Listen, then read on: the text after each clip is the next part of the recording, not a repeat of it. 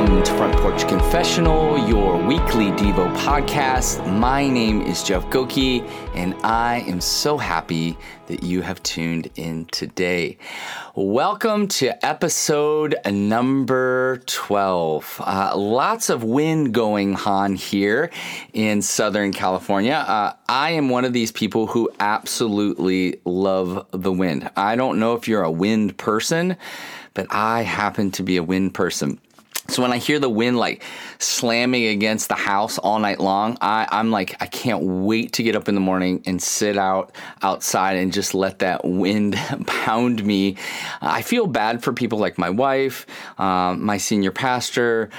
They have allergies and it's literally hell on earth for them. So it's so interesting to me that something that feels to me like heaven on earth feels like hell on earth to them. So I love the wind. I think it's an amazing gift from God. And yet for so many of you, it is such a deep struggle. And you throw your hand in the air and you say, why, oh God, have you allowed this wind to come after us? So all that to be said, people are different. They enjoy different things. And from what my friend Marianne keeps telling me, I'm a very odd person, and I get that, I completely get that.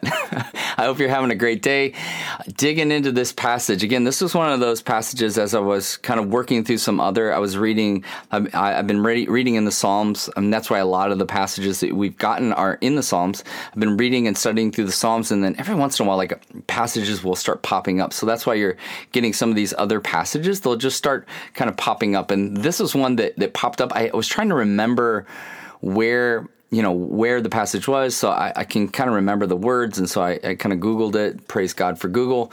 So I Google this particular verse and just started going, I think I'm supposed to sit in this for a moment. I'm supposed to reflect on this. So Matthew 26, verse 41, watch and pray that you may not enter into temptation. The spirit indeed is willing, but the flesh is weak. This is Jesus talking. Watch and pray that you may not enter into temptation. The spirit indeed is willing, but the flesh is weak. The part of the passage that I remembered was the spirit is willing, but the flesh is weak. So I looked it up and then kind of read through the context and all that other stuff. And it started reminding me of this idea that Jesus isn't having. Like, what's going on in this passage is very, very interesting. What you have in this passage is they have just gotten done with the Passover meal. He's just let them know that he's going to die. In verse 35, you have the disciples, some of the disciples saying that they would die for him. I'll die for you. I'll do whatever. And so Jesus then moves into the garden to pray because he's overwhelmed to the point where he's bleeding, the scriptures say. He's overwhelmed with the idea of being separated from God the Father, taking on the sins of humanity. He's overwhelmed with it. And what do you do when you're overwhelmed? You go pray, because that Jesus models that so well for us. So he goes and prays, and he says to his disciples, do me a favor. Could you just for a minute, could you just pray for me while I'm praying? Like, I don't want it to be a whole scene. Don't come up here with me, but just down here, could you just pray down here for me as I am working through what God is asking me to do? Could you pray for me? And the disciples are like, oh, of course we'll do that for you. Like we told you before, we would die for you. And yet what ends up happening is this. Jesus returns and they're asleep. They're falling asleep. Apparently the activities of the day, the week before, were such a big week and they were tired. And so they fall asleep. And so Jesus says to them, hey, listen, watch and pray that you may not enter into temptation. The spirit indeed is willing, but the flesh is weak. I have used this illustration in the past. I find it a really funny illustration, mainly because I think it pertains to me. If you are married or you have a male in your life somewhere, what you should know about men is they fascinate about being superheroes. Now, I'm not talking about putting on tights, okay? And maybe some of you do that, and there's counselors for that. They love to meet with you and talk through that with you. But anyway, the men fascinate about being the hero, right? Men fascinate about like a guy you're shopping with your family in the grocery store, and a man bursts through with a gun, and your husbands or the man in your life, they reenact a scenario where they become the hero. And it comes from when we were young. We always wanted to be the hero, and some of us had mothers that went, you're so strong, and we went, yeah, I know, I'm really strong, right? So men have these scenarios, and it goes something like this, at least for me with my wife. In my mind, babe, I would do anything for you to protect you. Like, I would die for you. And the truth is, I would die for my wife. I would die for my family. I would do anything. Like, and sometimes I have these daydreams about a man breaking in the door, right? And I'm like Rambo, and I've got a bow and arrow, and I'm like ready to go. Let's do this, right? And I'm going to take you on. Patty, take the kids in the room. Don't worry. I'll be up in a sec after I take care of this intruder, okay? This is a real scenario. Ladies, I'm so sorry, but this is a real about the men in your life. So we have this scenario. Where this starts breaking down is like this. I will literally, and I would die for my wife. But then my wife will say something to me like this. She'll go, hey, is there any way that you could do the dishes tonight? That'd be great. And I'm like, oh, the game is on. Or I had this other little project to do. Or I have a podcast to record. That would be great. But, I don't know if I'm feeling it. And so I would imagine how confusing that is for my wife. Like, wait, hold on. You would literally lay down your life. You lay down your life for me and the kids. Yes, absolutely. But you don't want to do the dishes. Yes, that is true as well. Like, that doesn't make sense. It doesn't compute. Like, what is happening? This is what's happening in the scene.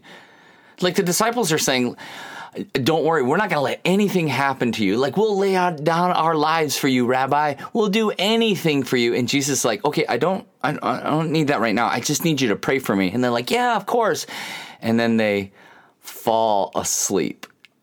But isn't that truly human? Isn't it? Isn't it so ironic? Like, I'll follow you, Jesus. I'll do whatever you want me to do. I'll sacrifice anything. And he's like asking for the smallest. I just need you to love your neighbor. And we're like, yeah. About that, right? And so here he's exposing something that's truly human. And this is what I do think is truly human. I think most people want to do the right thing. I think most of us want to do the right thing. If you've confessed Jesus as Lord and Savior, I really believe that when you did that the Spirit of God is working in you, and you have a desire to follow after Jesus, to do what Jesus is calling you to do. I really believe that. But yet so often we find ourselves in these scenarios like the disciples find themselves in the garden, where we've said we'll do anything for Jesus, and then it's the simplest things in which we fall apart on. And that's why we find in Romans 7:15, like, Paul's frustrated. Paul's frustrated with himself. And maybe right now we should be frustrated with ourselves. I am. And as I was working through this, I'm like, I feel this so deeply. But Paul says it like this, and maybe you can resonate with this. I know I do. He says this, for I do not understand my own actions. For I do not do what I want to do, but I do the very thing I hate. Right? That there is this tension within the human life that says, I know the right thing to do. Right? I know if I want to lose weight, that I should probably eat different and stop going to In-N-Out.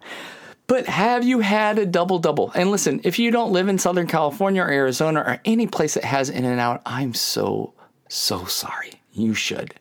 Because I'm letting you know that delicious piece of meat and bun and special sauce and grilled onions, because who gets a slab of raw onions? I don't know, but is so delicious. But if you're trying to lose weight, it's the worst thing you can put in your body. Now, you need some vegetables, but so often we find ourselves in these situations where we're like, the spirit is willing, but the flesh is so weak. And that's why Jesus pulls us back and he says, listen, what you need to do is you need to watch and pray. that you do not enter into temptation. You see, watching is a human power. It's a gift that God has given to us, but prayer is really a divine thing. You see, watching sees temptation coming. This is what Jesus is doing. He's like, hey, be on guard. Like, watch. Like in 1 Peter, he says, hey, listen, our adversary, our enemy, the devil, is like a roaring lion. He's coming after you. Stay awake. Watch. Right? Jesus is prophetically saying to the disciples, if you think this moment is hard, wait for the moments that are about to come here. Wait for the moments when they're going to ask you to deny me.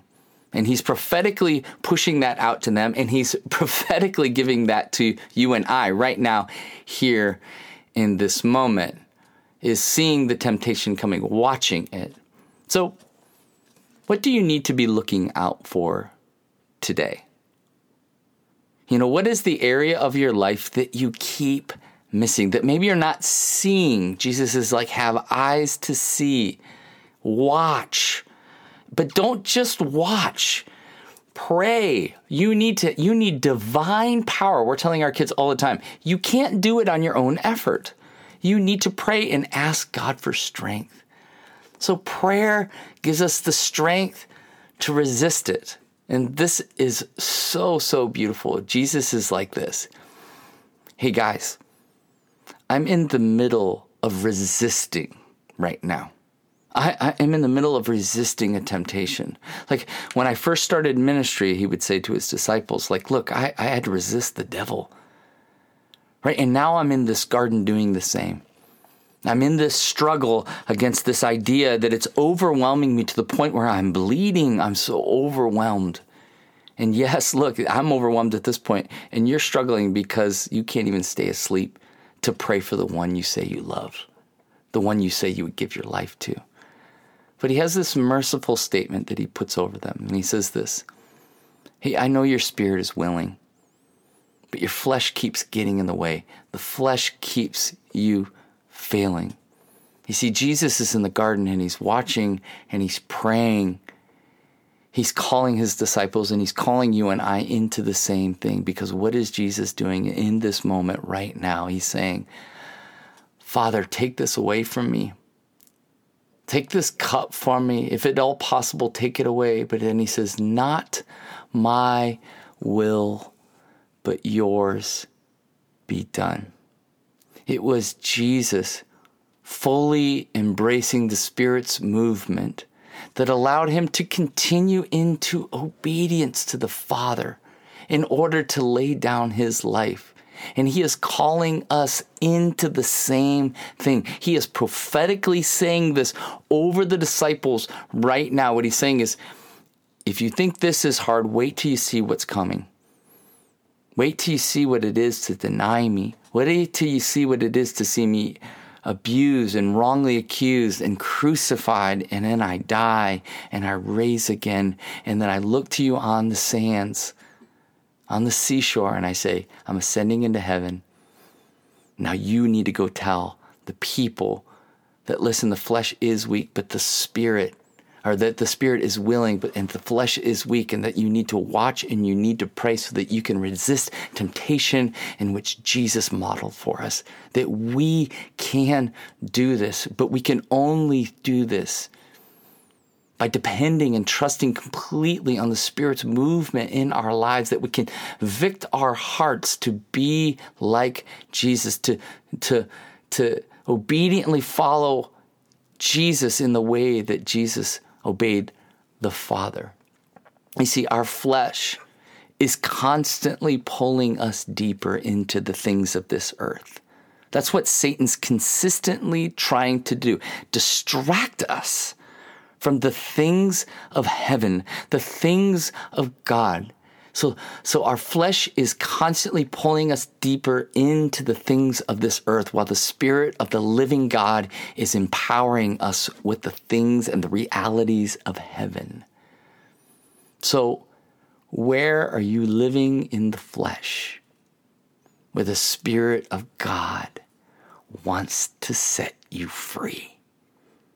Where are you living in the flesh? Just take a moment after this podcast and go, yeah. I know that thing. I'm living in the flesh. I have a spirit that wants to do the right thing. I want to follow after Jesus, but this thing, I've not watched it and I've not prayed about it.